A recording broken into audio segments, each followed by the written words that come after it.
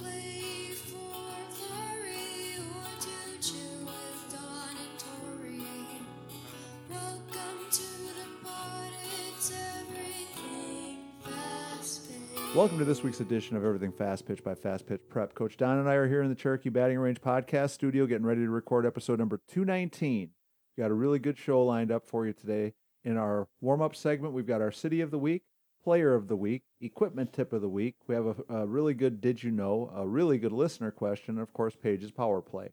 In our leadoff segment, we're going to talk about it's tryout season in certain parts of the country, and people are starting to plan for tryouts, even though as crazy as it is. And we haven't really gotten into the summer season yet, but the summer season is going to come by and get away from us in a hurry. In our cleanup topic, we're going to talk about key things to think about as you're getting ready for tryouts. Had a listener question that came in and asked us a specific couple of things to talk about. And then our coaching tip of the week, we're going to talk about bunting, the value of it and why it's so important, especially after watching Oklahoma State beat Florida last night on a drag bunt, squeeze bunt, and a couple of other sacrifices. Don, before we get into all that other fun stuff, let's talk about our sponsors. First, the Anderson Bat Company.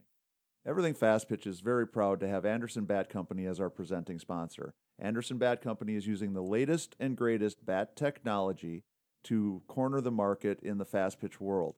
They have the -9 Rocket Tech, the -10 Carbon, and the -11 Carbon Light. Anderson Bat Company is using this technology to put a high-performing bat in the hands of hitters that really know the difference between a good bat and a great bat. We're also working with Anderson to provide a discount for all of our listeners. Go to the Anderson Bat Company website and order your bats. Use the EFP20 discount, which is for everything fast pitch, and you'll get a 20% discount. It's a great way for you to save a little bit of money on a great bat and also help support everything fast pitch at the same time. And let's talk about patreon.com/everythingfastpitch. We want to welcome our new patron, Travis Bryant. Travis, thank you very much for coming on board and supporting Everything Fast Pitch. If you would like to join Travis in the ranks of our patrons are awesome. They've done an amazing job for us. Without our patrons, this thing would have gone out of business months and months ago. So we can sure use that help. Yeah, we definitely can. And so you go to patreon.com/everythingfastpitch. There's 3 different levels of monthly support. You click on the link. It'll take you through the whole process, get you signed up. And we would certainly love to have more of you come on board and help support us with what we're doing with the podcast. Coach Don and I have said many, many times, there's just an awful lot of stuff that goes into making this work, and none of it's free, unfortunately. Everything costs us something. We certainly do appreciate the support of our patrons. So if you see value in what we're doing, go to patreon.com/everythingfastpitch.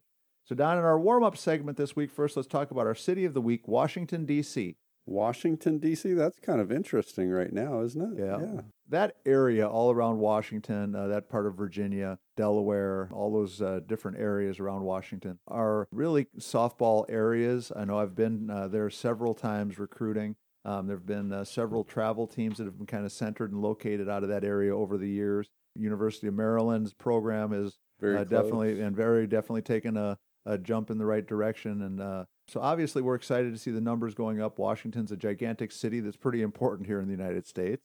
And obviously, anytime we see the numbers jump, it tells us that there's somebody in the community that's spreading the word, that's doing a good job on our behalf of telling other people to give Everything Fast Pitch or Coach Prep a listen. And so we're going to ask all of you to do the same thing. Find somebody who's not listening yet. Ask them to give it a try. I'm pretty confident that if they listen once, they'll come back. And for those of you that are relatively new to the podcast, I think I talked about this a couple of weeks ago. We have one very new listener who's taken on the challenge of trying to listen to all 218 previous episodes. The only thing that's kind of funny is he won't hear us talk about him because he told me in the email that he sent that he starting at the beginning. He listened to one of the more recent ones about a month or so ago, and then he decided he needs to go back and catch up. So it sounds like he spends quite a bit of time in the truck driving around and has a lot of time while he's on the highway to listen and try to catch up. Yeah. I'm very excited to see that, and hopefully sometime before I die of old age, he'll catch back up to us. Well, I was going to say, Tori, he'll get to see the progression for sure. Yeah, absolutely. Yeah. All right, Don, so that's going to bring us to this week's Player of the Week. Our Player of the Week is Kenna Wallace. Kenna's just a really outstanding player. She's had a lot of success so far in this spring season. She's catching, working really hard on improving her catching skills, but it sounds like she's already a pretty accomplished catcher in only her second year of becoming a full-time or committing full-time to trying to be the best catcher she can. She's had a very strong tournament. They played in Orem, Utah in the May Madness tournament a couple weeks ago. She just did a great job behind the plate, threw out a couple of kids trying to steal. And you and I both know for somebody who's a relatively new catcher, That can be challenging. Yeah, it takes some time to get all the pieces in order to be able to do that fairly consistently. And certainly it sounds like Ken has worked really hard to improve herself to the point now where she's throwing some kids out on the bases, blocking a lot of pitches in the dirt, is cutting down on her pass balls. Also, on top of everything else, besides the hard work that she's putting in on the softball field, she's an amazing student, 4.0 grade point average. As always, we're looking for nominations, people that are worthy, that you think are worthy of our recognition, that have worked hard at this game, that are doing things in the community, that are doing a great job in the classroom. Obviously, when they're accomplishing great things on the softball field, that's easy for us to recognize. But we want to make sure that we're always looking for players that are just doing a great job in general. You can send those nominations to us at everythingfastpitch@gmail.com or fastpitchprep@gmail.com. You can join in the fun like Kenna did. Kenna was nominated, and we're very excited that somebody took the time to send in her nomination. I want to say congratulations, Kenna Wallace. You are the Fast Pitch Prep Player of the Week. Keep it up, yeah. So, Don, equipment tip of the week. Let's talk about the Square Cuts training disc. No, again, as always, Tori, the discs have been great. Just the other day, we had some students that were loosening up and warming up, and the dad was talking about the spin that was coming off of a regular ball when they were hitting on a tee. And, when they got the discs out, it became very easy for her to see exactly where we were making contact on the disc and the spin that was being created. So they were super excited about the disc. Again, very excited to continue working with them. So I think it's a good product that I think everybody will benefit from having a set. Yeah, no, there's no doubt about it. What we originally designed them for as a hitting tool is going to be very, very, very valuable to any player. I think they're a great tool for coaches to have in the toolbox of stuff that you can use at practice, and obviously for every player to have something that they can use at home that's going to give them some instant feedback. It's got the same diameter and weight as a 12-inch softball, so when you hit it, you know what you're hitting, you can feel it. It definitely gives you some feedback that way.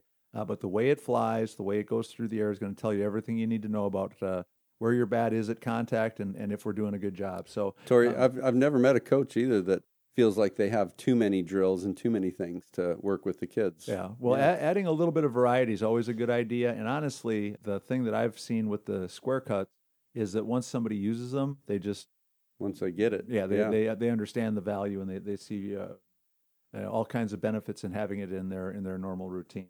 You go to the fastpitchprep.com website, go to the front page. There's a place for you to click on the order button. You can order your Square Cuts training discs. They're $49.95 a dozen. We're going to get them sent out to you right away. It's a great tool. There's no supply chain problems, nothing like that going on here. We've got a bunch of them here in stock. They've been going out on a pretty steady basis, but we'd love to see some more go on out to listeners who want to get a chance to use them. So the Square Cuts training discs, $49.95 a dozen. Go to the fastpitchprep.com website and get them ordered there. So, Don, did you know Caitlin Lowe, head coach at University of Arizona, is the first ever first-year head coach to lead their team to the Women's College World Series? Wow, that's fantastic. I did not know that. That's a pretty cool, fresh, did you know? Yeah, it just happened. It's brand new news, but it's also something when you think back on all the great coaches and all the teams that have made it. The process of getting there. Yeah, no, it's a unique situation because she had been part of the program and with these players and kind of knows a new role for her, knows the ins and outs. But she definitely is a brand new head coach, had no head coaching experience before taking over. When you just think about that as a starting off point, my first job ever as a head coach going to the World Series at one of the most prestigious softball schools on the planet. And, by the way, we're going to go to the College World Series in my very first year. And making some noise. Yeah, so it's just a pretty cool thing. I mentioned a couple weeks ago, I had a chance several years ago, right off of her Olympic experience, to do a coaches clinic down in Myrtle Beach. And she and Laura Berg were both there.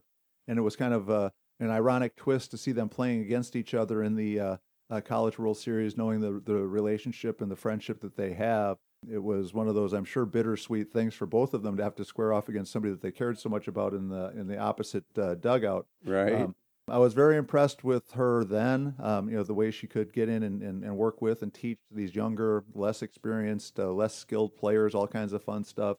So the fact that she's becoming an amazing head coach doesn't surprise any of us. And Arizona definitely got this figured out. It's a pretty cool thing. So Caitlin Lowe, the first ever first-year head coach to lead their team to the Women's College World Series. So Don, our listener question this week comes to us from Tanya. And Tanya says her daughter is not a pitcher or a catcher, so she doesn't really have a lot of passionate opinion about this, but she does do game changer for their team. And she's trying to do the best job she can, wants to be as fair as possible when it comes time to determine whether it's a wild pitch or a pass ball.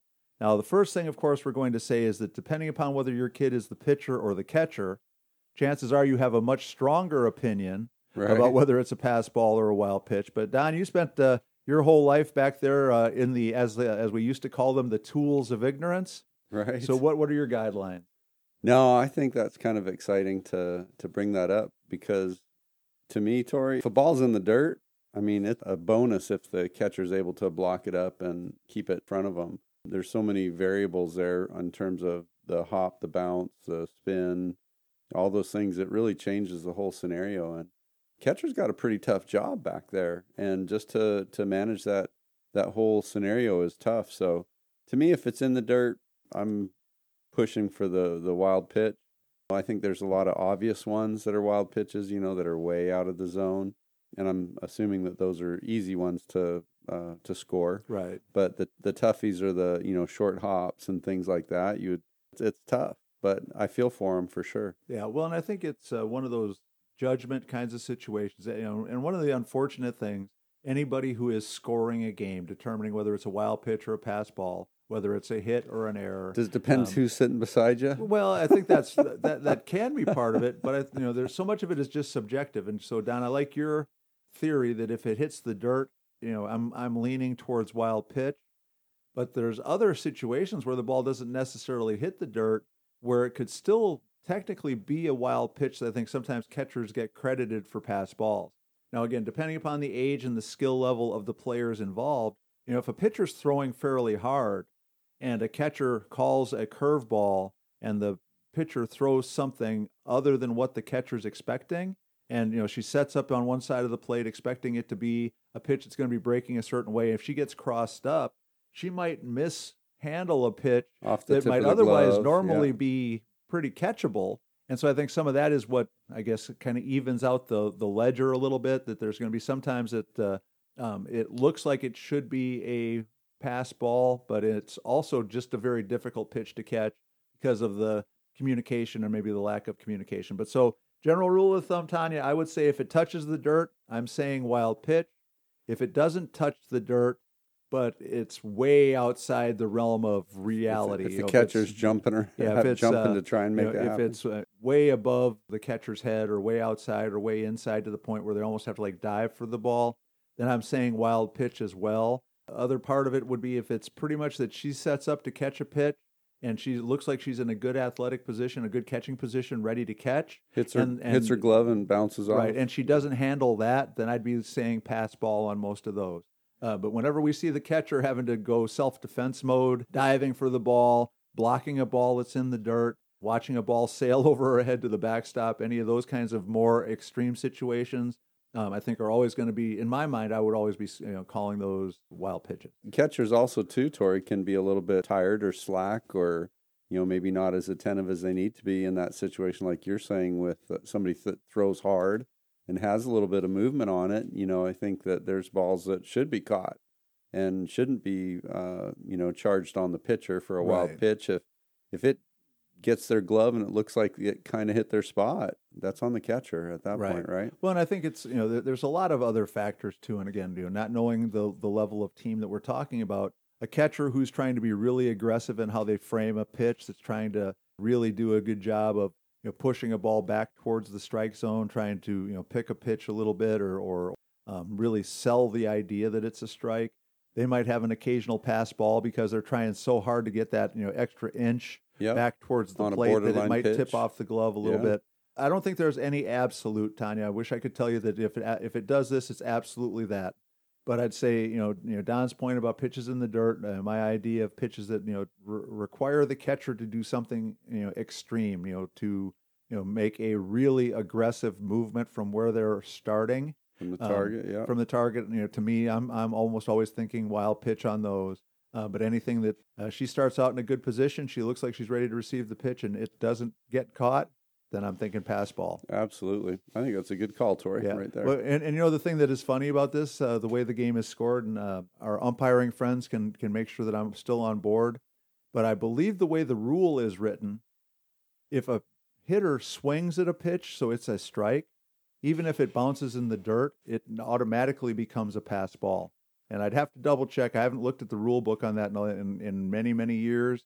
But it used to be that the assumption was not a foul ball, but right, just a swung. If it's a swing and a miss, if it's a strike and it doesn't get caught, it has to be a pass ball because the assumption is that it has to be a strike. It was good enough pitch for the batter to swing. And now that could be different now, but I know once upon a time I can remember looking in the scorebook at where we had played and somebody had pass ball. And I couldn't think of when that happened, but then asking our sports information guy, he's like, "Well, yeah, remember in the third inning when our pitcher threw that changeup that was 40 feet, 38 footer, and the girl swung and missed, and it went to the backstop." And they're like, "Yeah, that's a wild pitch." Oh no, it's not. It's a pass ball because it's a strike. Because it's a strike, the assumption is it should be caught. So yeah, I know. But interesting thought. Yeah, but I know that was the scoring rule at one point in time. It might be different now, and that might be one of those things again that in everybody's final statistics, if we're trying to keep track of somebody's percentages behind the plate, especially for kids going into recruiting seasons and stuff like that, being able to say what their numbers are is important. Or college kid All-Americans, right? Yeah. So it's just one of those things. But Tanya, we do appreciate you taking the time to ask us this question. Hopefully our discussion's given you a little bit of guidance. I don't think we gave you the absolute right answer or the best answer, or at least the best answer that Coach Don and I can give you. That's it. For all of our listeners, if you have questions or ideas, we would love for you to reach out to us again, just like the nominations for Player of the Week. Contact us at fastpitchprep@gmail.com or everythingfastpitch@gmail.com. And Tanya, we've got a Everything Fast Pitch t-shirt on the way to you very, very soon. So Don, that's going to lead us into this week's edition of Paige's Power Play. Hey, it's Paige here. I hope you're having a great week so far. So I want to talk about not being afraid to go first, because I know it's scary to go first. I know it feels embarrassing to say the wrong thing, to give the wrong answer in class, to feel dumb for asking a question or messing up the drill at practice. I know it always feels scary to go first, but did you know, I think it is the coolest thing when a girl pushes her fear aside and steps up to volunteer, to go first. I think it says a lot about the person you are when you have the guts to just go first. I think it shows that you're a leader, that you're confident, you're brave, that you're a trailblazer, that you're courageous, and you can be those things. If you're constantly worried about what your teammates will think, what your fellow students will think, what your coaches will think, or what everyone else is thinking, you're going to miss out. When you go first, you learn. When you ask questions, you learn. When you say the wrong thing, you learn. And by the way, who cares? I'm sure someone else was thinking it too, or wanting to ask that question too. So don't be afraid to go first. Step up, because the ones that go first go the furthest. And again, I have that self-talk practice. It's free, and it's really a great tool that will help you build the confidence to go first. So kind of a perfect hand in hand with building that confidence to go first and not being afraid to go first. So go to my website at paigetons.com and the freebies and the resources. Go grab that, download it. It's really easy. It's going to help you start shifting what you're saying to yourself and what you're telling yourself, and building that confidence. Don, I love what Paige is doing, her new program to help kids deal with the pressure when they're being recruited. I can remember watching players so tight, so tense, so scared when I would show up to watch them play because they were really interested in coming to our school. It got to the point where I would try to not let them know I was coming, try to sneak in as much as I could, or at least sneak in and watch a little bit of the game before people would figure out that I was there. Sure. Just to try to help take some of the pressure off. But Paige's program to help players manage the anxiety and the stress of going through that process, I think is a really good one. So PaigeTonz.com, T-O-N-Z. She's got a bunch of great programs, and if we're not taking advantage of them, we're missing out. So, Tori, I got to throw in there, too, I've got a couple of young students that have sat in on a couple of her sessions, and the gleam in their eye when they came in and said, I have a way to relax now, or I have a way to perform better when the pressure's on, or, however they threw the terminology out there, but just the gleam in their eye and the excitement that they had a way to deal through some of those things was really kind of neat. So everybody ought to try it. You got to check it out. Yeah, well, I think Yogi Berra said 90% of this game is 50% mental or something like that, or 50% of this game is 90% mental. Well, I think the same is true about fast pitch softball too. So check out pagetons.com. So Don, in our leadoff segment, sponsored by Elite Sporting Goods, is located at 905 Grayson Highway in Lawrenceville, Georgia. Phone number there is 678-377-0270. You can also contact the folks at Elite EliteSportsOrders@yahoo.com. Anything you need, bats, balls, uniforms, spirit wear, everything that you could possibly need, you just contact them and they will be happy to ship it anywhere in the country.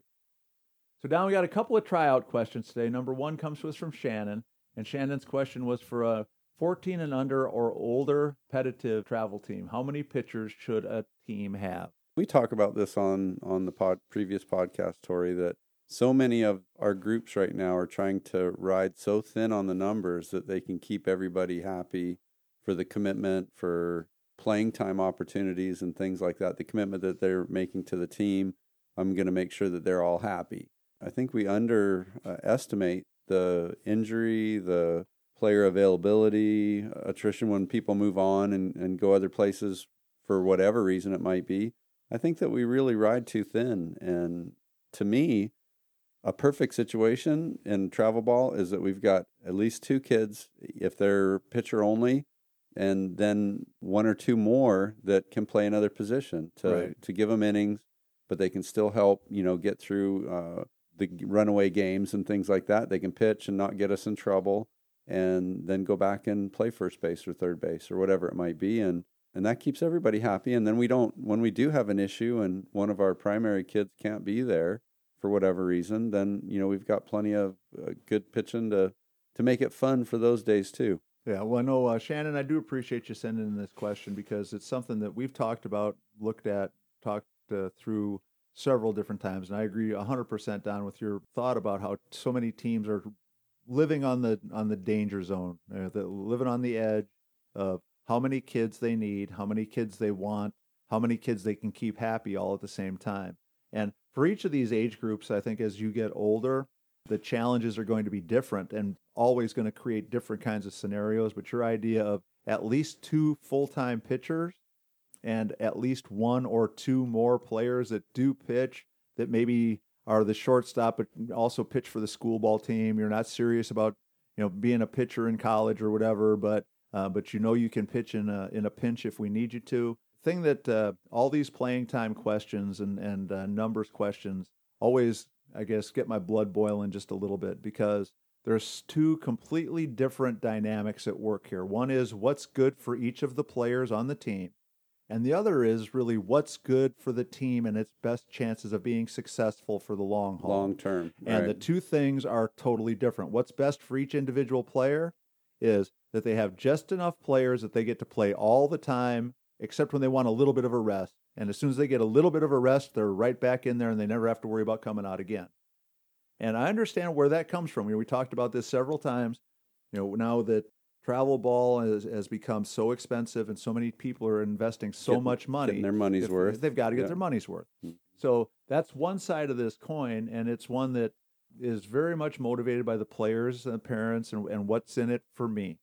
And I get that part of it because that's certainly part of the equation. If you're not getting out of it what you think you need to get out of it, it doesn't make any sense for you to do it. Yeah. But the flip side of it is what's best for the team. And what's best for the team is for us to have enough players that when we get into the 7th game in a row on a hot summer day, we can look out there and think, hey, we've got the best chance possible of still continuing to win, still being successful, still playing the best softball we can, because we've got enough depth and we've got enough versatility and we've got enough pitching to keep going. We're not hurting our kids too, right? The flip side of it now, what happens is that teams end up getting knocked out sooner than they should, or they end up having to stop playing on certain days because they run out of pitching. Well, that's because during the normal tournaments, the promise was made that you're going to pitch every other game, or you're going to pitch 2/3 of the innings, or you're going to pitch 1/3 of all the innings, or whatever it is. And so we have this idea that somehow that means we can't have any extra bodies, we can't have any extra players, because then somebody's going to be upset. So how many do you need? In 14 and under, for sure, you need 2+. As you get older, you're going to need more. Now, whether that means more full-time pitchers or more other kids who also can pitch, because as they get older, they're going to be going to softball camps, they're going to be going to church camps, and they're going to be going to take the SAT and the ACT and all that kind of stuff. When they get to be 18 and under, they're going to be school visits and school trips and prom and all that other stuff that's going to be going on. And all that stuff's important. I'm not saying that those things should be missed, but my team shouldn't have to skip a weekend. What a bummer. Because Yeah. somebody's going to prom, or somebody's going to visit a school, or somebody's got to take the ACT. Our good friend Claudia Cooper right now is going through the nightmare of all nightmare situation. She's got a whole bunch of really good players on her team, and not enough pitching to get through most of the tournaments that they're signed up for. Right. They had a unfortunate situation where somebody ended up not being able to play, had some health issues and things like that, and stuff like that's going It to happen. happens, yeah. But that comes back to the original problem. If we had 3 pitchers instead of 2, when the girl got hurt and couldn't pitch this summer season, we'd still have 2. Yep. And we'd be thinner, but we'd have enough that we could at least go into a weekend and think, hey, we got a chance to at least play a few games. Now we are, facing a situation where we have 1 pitcher. Now, I don't know about every place else in the country, but it's hotter than blazes right now in Georgia already. Well, and this time of year, too, we're not all used to it yet. Yeah. Quite yet. So we're out there. It's 89, 90, 91, 92 degrees. The humidity is like 400%. We're going into a tournament where we're going to play 3 or 4 games on Saturday with a pitcher.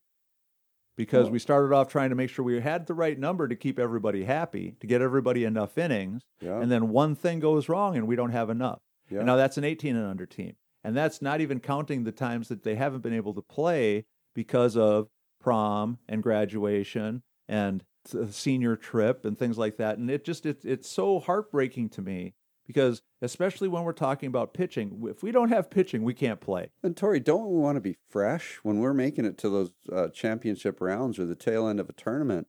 I want to put someone out there that's fresh, that feels like they can really get it done and get it, but if they've pitched 4 games already this weekend and they've done their training through the week, how fresh are we? Right. And are we hurting kids? Yeah, So, and we're not talking about some of these college pitchers. The girl from Northwestern, Danielle Williams, who has won my heartfelt admiration. I think she's an amazing player, amazing athlete.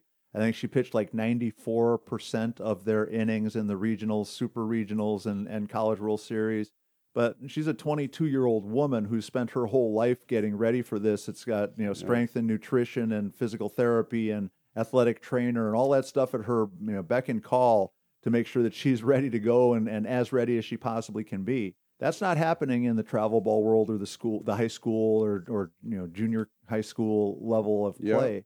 We've got this terrible catch-22 where we have to keep everybody happy, but then everybody else has to suffer if it doesn't happen exactly right. Right. If we have to go to Plan B, there is really no Plan B. No. Plan B is, how long can you pitch? Okay, well, you're going to pitch until your arm falls off, and then if you feel better, maybe you can pitch again tomorrow. Or trying to scratch up another pitcher for the weekend just to get by, and again, that's not ideal. Right. Yeah. So, Shannon, back to your original question. I think as your daughter gets older and progresses through the ranks, the numbers are going to change. 14 and under, a serious 14 and under team that really expects to play deep into tournaments has to have 2 full-time pitchers and a couple of other kids that pitch some, or maybe 3 full-time that can throw pitchers. strikes. Yeah. Maybe 3 full-time pitchers for the bigger tournaments where you're going to play a bunch of games. As they get older, you're going to need more than that. And I understand that it means that there's going to be some weekends if your team didn't play really well and you go home after 3 or 4 games that, well, we spent all weekend at the ballpark and my daughter only pitched 5 innings or only pitched 7 innings or whatever it is this weekend. Well, that's the trade-off for the later on in the year when all of a sudden she's the only one who can still throw, and she's got to now throw the 35th and 36th inning of the day. Right.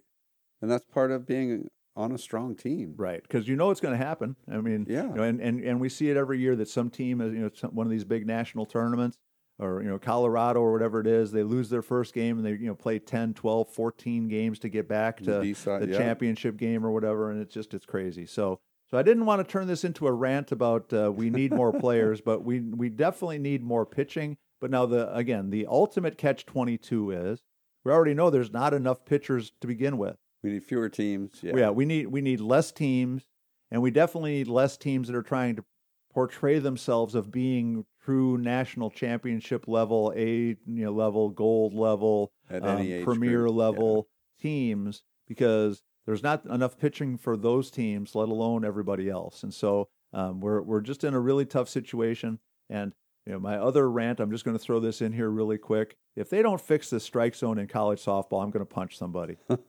Watching pitch after pitch after pitch hit the catcher in the glove, A little tight. with a full count, and somebody's going to convince me that the pitcher and catcher are both foolish enough to think that they're going to set up outside. When the reason we've got a full count is every other pitch that was on the corner didn't get called already.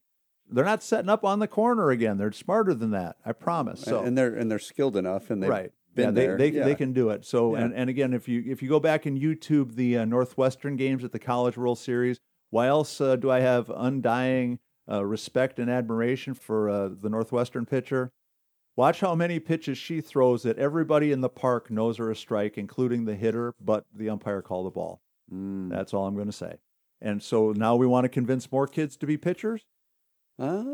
Yeah. All right. Well, Shannon, thank you very much for helping us have an interesting topic to talk about today. So, Don, that's going to take us to our cleanup topic, which is sponsored by Pinnacle Power Butter. Everything Fast Pitch is very proud to be sponsored by Pinnacle Power Butter. It's a nutritious snack that every athlete should have in their bag of tricks. It will allow you to get a great snack, something that's healthy and nutritious, all natural, and goes a long way towards making a ball player a better one. And Tori, our listeners can get their Pinnacle Power Butter at pinnaclepowerbutter.com, and they can place their order there. Again, that's pinnaclepowerbutter.com. If they use their promo code of EFP10, they can also get a 10% discount. And we're really excited that they're on board with us. Products are great. We've used them and tried them at home. The whole family loves it. All right, so we have another listener-driven question today, Don. Heather Cool. sent us a note. Her daughter is moving up. She's played on a lower level 14 and under team.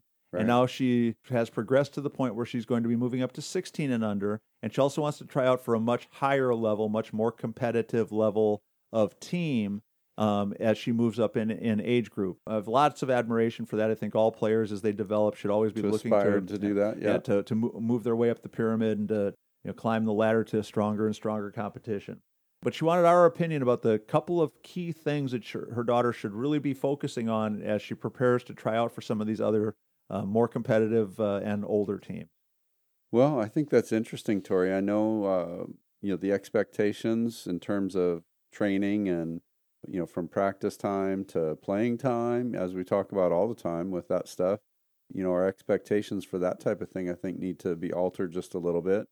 Hoping that she's able to still get game time in terms of her abilities to participate at that higher level.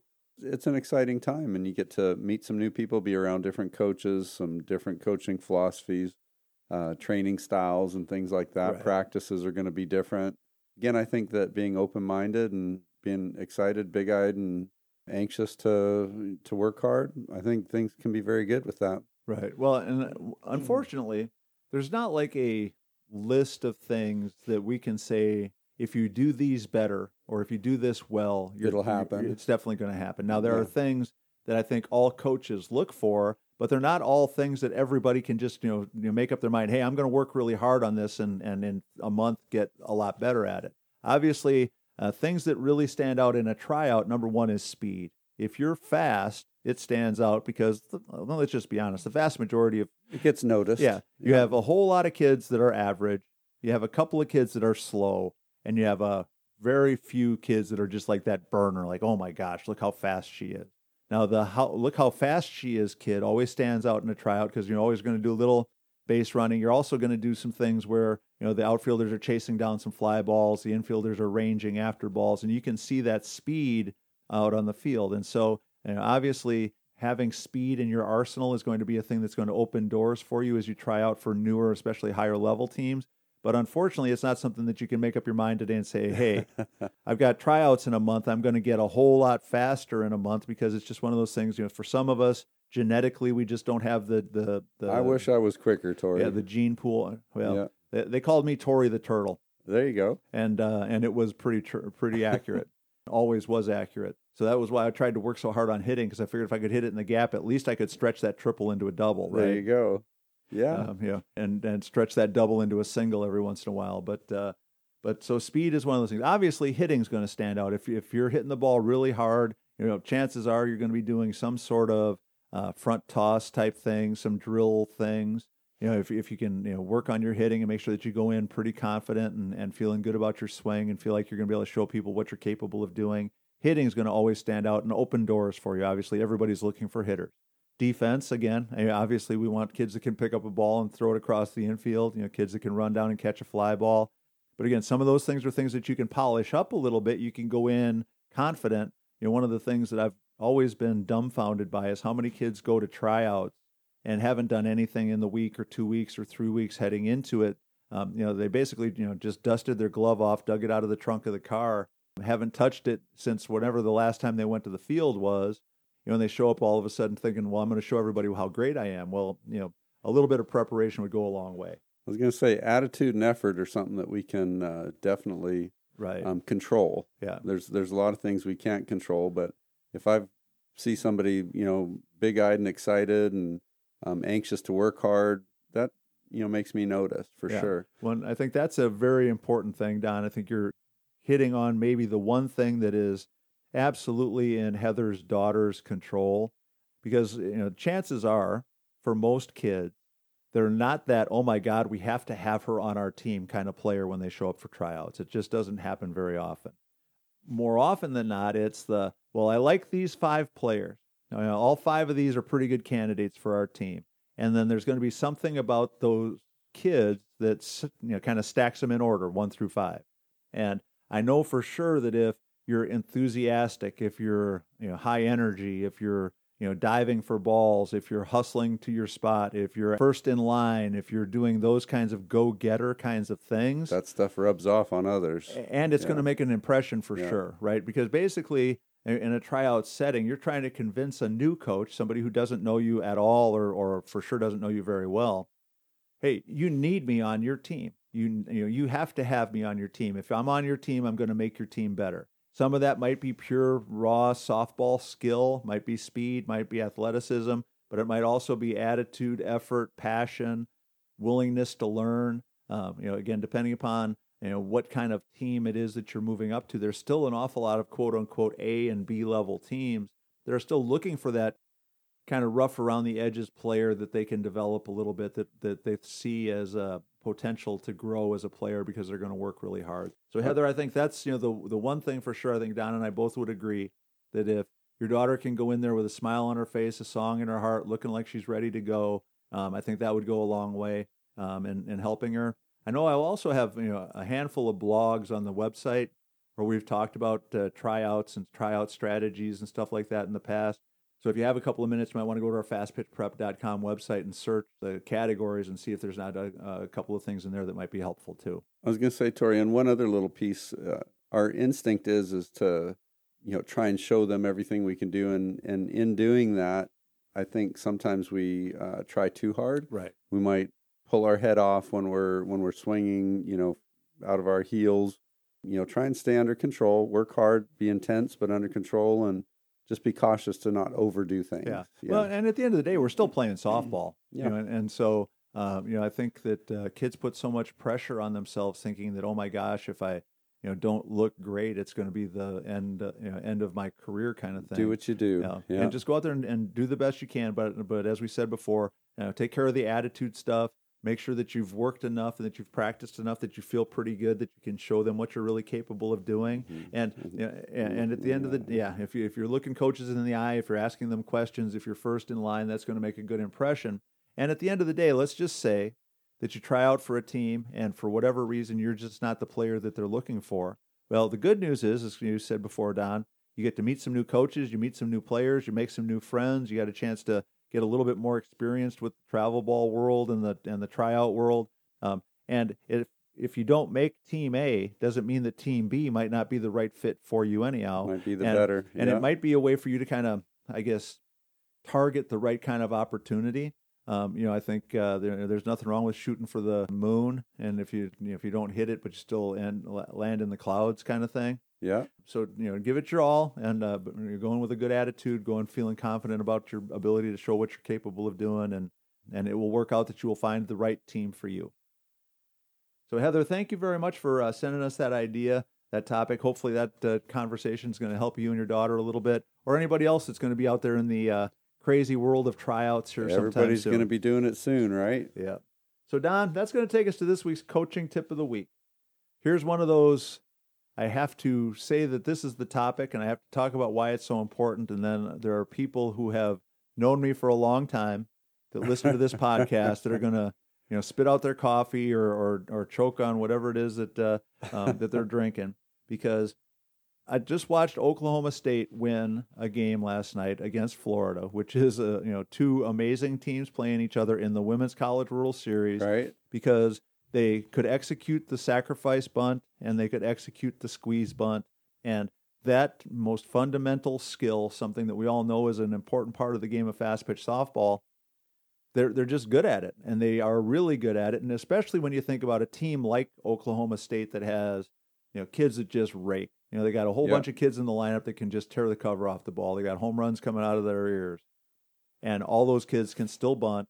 And Coach Gajewski's got enough confidence in his players to be able to run the squeeze play. Ask them to do it at those times. Yeah. On the biggest stage with, I don't know how many people are, 10,000, 12,000 people in the stadium now in Oklahoma City. I mean, it's not just a little not your backyard normal game environment. someplace. Yeah. And so here's the reason why I wanted us to talk about it, because I think it's a part of the game that has become less and less effective. Underutilized. Because it's so underutilized. Yeah. And now part of it is people like me love hitting more than anything else. Yep. And that was always my problem.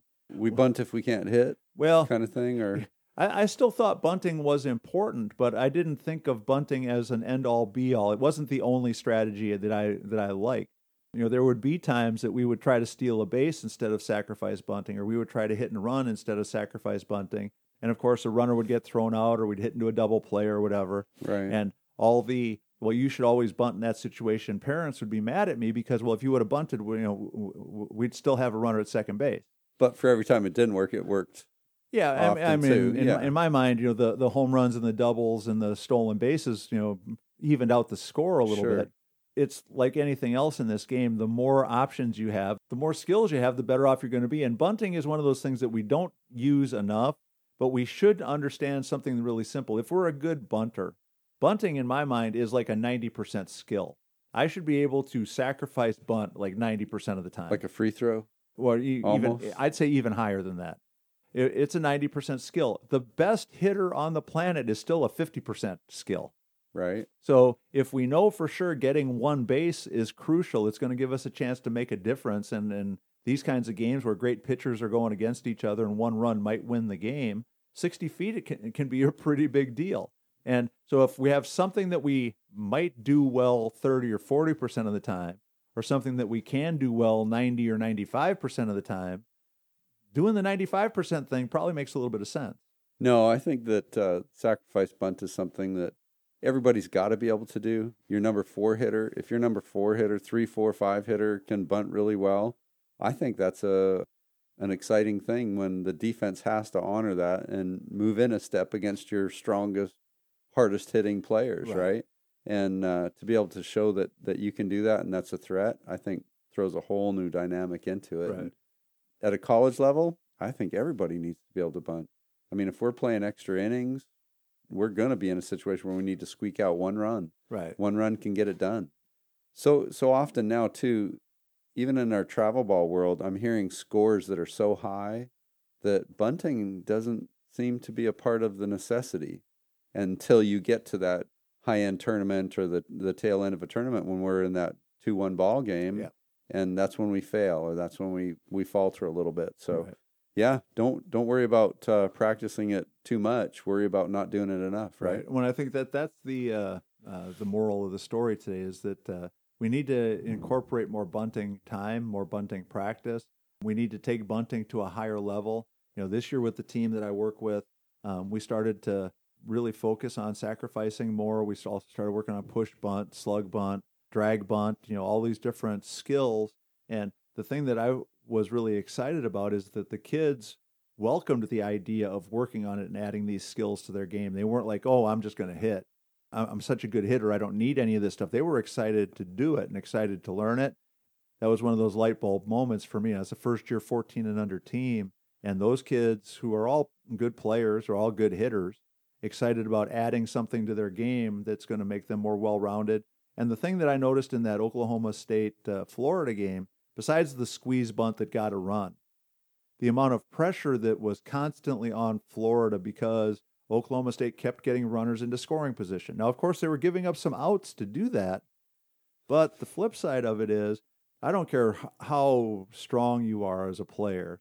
When that runner's in scoring position, you get that runner on second or you get that runner on third with less than one out or less than two outs, there's all kinds of things spinning around in your mind, and you just can't help yourself because there's so many more things that you have to be prepared for and to be thinking about. And so the idea of being able to put that extra pressure on the defense, get that many more chances to get a runner into scoring position.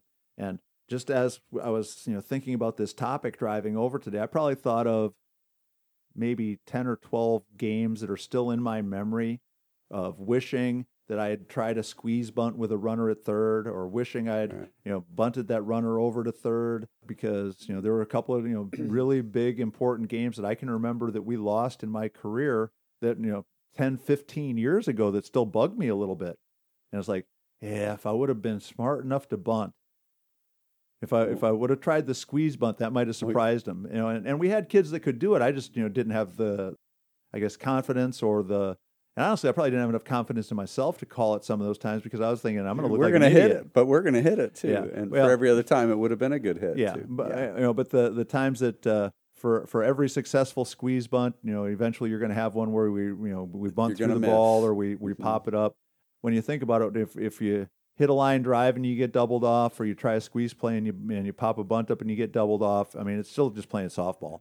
Yeah, it's part of the numbers game, right? It's going to happen. And sooner or later, it all evens out and balances out a little bit. But what a joy as a coach too for me to have a player up to bat that we could possibly base hit bunt when we even might typically want to sacrifice but catch people off guard, base hit bunt, and know that if it goes foul, that I can ask them to sacrifice after, and they're going to get it down, just like you said, that they're good enough that they can do it. Yeah, and one of the things that is definitely making its way into the school ball and travel ball world, at the highest level, a lot of times you'll see the corner infielders playing a lot deeper than we used to in the old school days. So the option to bunt is a lot more available if we were better at it. And I think what happened last night is Oklahoma State just decided to take advantage of something that they were good at, that worked in the right situation. And they're still playing, and Florida had to unfortunately play UCLA and is going home today. It was a nice year, but yeah. And so, so if coaches keep working on it, make sure that you're spending enough time on it that the players have confidence in their ability, and then you have to gain confidence in their ability to use it at the most pressure-packed, toughest time. And once you do a few times, you start to see the impact that it's having is something you're going to want to incorporate into your everyday game plan. Everybody's got a bunt. Absolutely. So, Don, that's going to wrap up number 219. As always, please support our sponsors, the Anderson Bat Company, Elite Sporting Goods, and Pinnacle Power Butter. Go to fastpitchprep.com, order your Square Cuts training discs there. You can also have access, as I mentioned earlier, there's about 720 blogs. There's the YouTube channel. There's tons of information that's available to you there. And also, if you're in a position where you can, go to patreon.com and help support everything Fast Pitch. And Coach Prep, Coach Don, I really do appreciate the patrons. And again, thank you to Travis Bryant for coming on board. We do appreciate your support, Travis. Yeah. And so that's going to wrap up episode number 219 for Coach Don McKinley and our producer, Stan Lewis. This is Coach Torrey saying thanks for listening. We'll talk to you again next week.